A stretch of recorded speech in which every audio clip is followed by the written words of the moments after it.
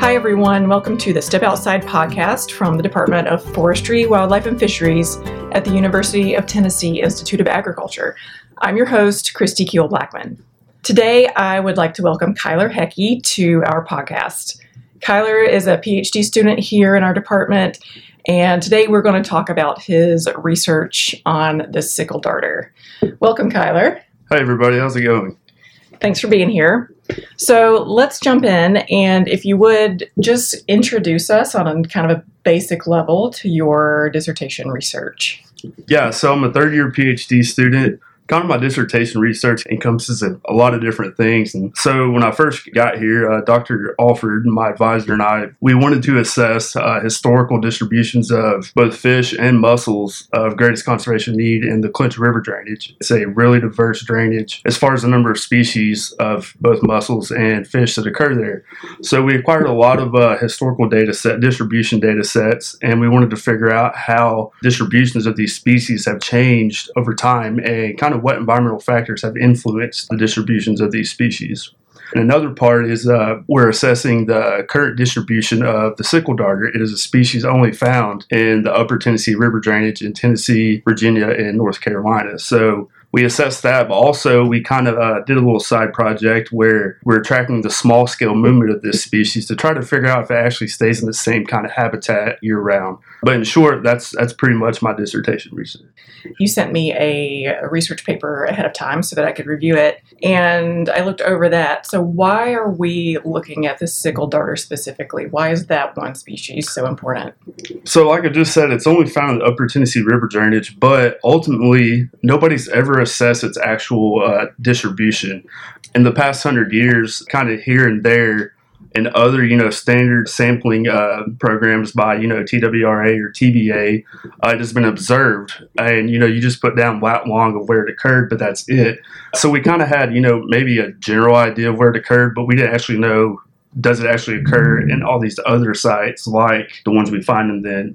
Also, because of that, U.S. Fish and Wildlife Service has petitioned it to be listed as potentially federally threatened or endangered because we've realized that historically where it was observed, say maybe 100 years ago, it no longer does. Okay. So we're seeing kind of a reduction in its distribution. So it's important that we currently figure out where it occurs so we can try to figure out what the best management decision is to help recover that species and figure out also if it actually needs to be listed as federally threatened or endangered. Okay. So is it safe to say that the sickle darter is not the only fish of concern? This is just one species that you're looking at? Yeah, it's not the only one. There are a lot of, not only just darters, but a lot of fish species, that don't get necessarily the attention they need to understand if there are changes in their species status or their distribution. The grant we got was the State Wildlife Grant, and State Wildlife Grants mainly focus on, these species of greatest conservation need to try to figure out if, there's been drastic changes in their distribution or their species status, and try to also help them, based off the research done, determine what kind of conservation measure needs to be done to, help them by reintroductions or habitat improvement work. Would you be working with reintroduction projects eventually? I'm doing an ecological niche model based off the distribution data we're collecting for sickle darters. And basically what that is predicting is within the upper Tennessee River drainage, which stream reaches have the highest probability of suitable habitat for sickle darters. So how that model and the data I'm collecting are going to be utilized are, one, you got to ground truth the model. All right, so there's a high probability of suitable habitat for sickle darters, but I may not have sampled there. Well, let's go sample there and see if they actually occur there first. But also TWRA, TVA, whoever ends up making the conservation decisions for the species, they will ultimately do it once I'm gone. Like, well, we need to go reintroduce this species in, North Fork Holston River or something like that, where historically they occurred, and I went and sampled there, but we were unable to observe any sickle darters up there. Okay. So I personally won't be able to be a part of that, which I'll follow it. Don't Sure. get me wrong. So your research is directly contributing to whether this species gets listed.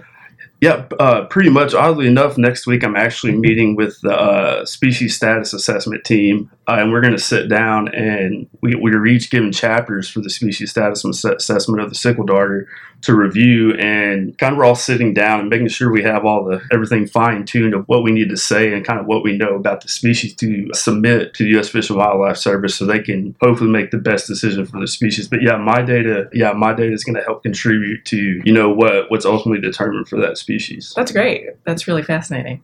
Going back to this little fish itself, what types of threats is the sickle darter facing currently? In my analysis of the historical distribution of the species compared to what I have observed with my sampling data for the species, they have positives, they have negatives, but dams, the hydropower dams, and then the small mill dams, which a lot of them are not even in use anymore, but that has caused habitat fragmentation for these species, or for this species. And, when we find these species, a lot of times when you think of fish species, you think, the best water quality, the best kinds of habitat. Sickle darters, like, you're in some pretty nasty stuff sometimes, which is odd, but they can make do. But what we've noticed is that the habitat fragmentation appears to be one of the major threats to the species. So historically, before dams, all these dams were built in the Upper Tennessee River drainage. They were pretty, what we like to think is widely distributed across these similar habitats. Okay. But when you put in mill dams, you separate these species so you don't have immigration and emigration in between these two populations of the species. So we like to hypothesize that's the major threat to this species. Okay. As far as, water quality changes, maybe, but we don't really have a lot of data to support that yet. Mm-hmm. So it's a pretty tolerant species of... Yeah. We were in Middle Fork Holston River, I think it was 2 summers ago, and it's right in the middle of Chilhowie, Virginia, in that town. And, you have all this runoff from concrete pavement, from parking lots and other things. Mm-hmm. And so basically everything that's thrown on the ground gets put in a river. And you're like, I don't know if this species will be there. And you find it, and you're like, well, sure enough, I guess it likes this kind of stuff. Wow. But, it's pretty remarkable that you can be in such what you would call bad habitat, I guess you could say, and you still find sickle darters. That's interesting. They are very tolerant, I guess. Yeah. I also read in the paper that you sent me that it's easier to find these fish while snorkeling rather than seining or electroshocking. Yeah, as far as fisheries research goes, or sampling streams and rivers, the standard is to, use minnow seines or seining, but also use backpack electrofishing. And most times with those in tandem with one another, where you backpack electrofish down into a seine. And so ideally, all fish you're looking for, you can find via that way. But because sickle darters are kind of semi-pelagic, where a lot of darters are benthic, you find them on the bottom. So that makes them easier to sample via shocking or seining. Sickle darters, I like to call them escape artists, because we've gone snorkeling and we'll observe one, and we'll put a marker down in the stream so we can come back later and try to get it via shocking or seining. And you go right through that habitat, and you'll get other fish, but you won't get sickle darters. But also we've gone and we've shocked and seined certain habitats at certain sites. We won't get sickle darters. Well, then we'll put, we try to do that first and cool off, I guess you could say, by snorkeling. And we'll go snorkeling and look at the same habitat, and we'll find sickle darters. So it's pretty impressive that that's the best way to observe the presence or absence of sickle darters. Beyond contributing to the listing status of this species, what do you hope comes out of this research that you've been doing for 3 years? Yeah, prior to coming to UT and doing this research, I did not have a lot of experience snorkeling. I've done it a time or two, but it really sheds light on how sometimes we might have to change our sampling methods to increase our detection rates or our probability of detecting a species at the highest rate, so we can make sure we're collecting the kind of data we need to answer the research question we're trying to answer. But also, I hope with building an ecological niche model for the species, I really hope that other researchers kind of utilize the application of ecological niche modeling to, these species' greatest conservation need and how they might contribute to future conservation measures for these species. Like I said, ecological niche model predicts the probability of suitable habitat. On a scale of, statistics, ecological niche modeling is relatively new, 15, 20 years old.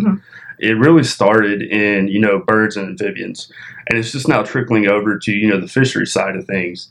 I like to think we're doing a good job, and hopefully other researchers will appreciate ecological niche modeling and see how you can apply it to, predicting distributions of these species.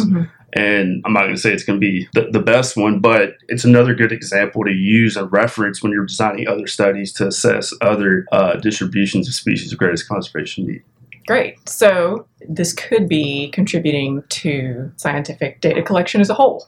Yeah, in my opinion, when you always do research, you like to think that what you're doing will contribute to scientific data collection, that you're doing some good and somebody will benefit, whether it be the species or researchers in the future, based off what they're doing. So I like to think we're doing that. Yeah, absolutely. That's great. Are there any last words you'd like to say about your research, or is there anything that you'd like to leave with people? Yeah, I would say, a lot of people, they spend time around water bodies, rivers, streams, or lakes. But, a lot of times people just see fish darting around or swimming. They think they're all minnows and shiners, which, even I thought that when I was a little kid because I didn't know any better. But now that, I've gone through school and I've learned, like, there are so many different kinds of species, darters, minnows, sculpins, and shiners, I would tell people, just so you can open your eyes to, I'm going to call it the aquatic world, go snorkeling sometime.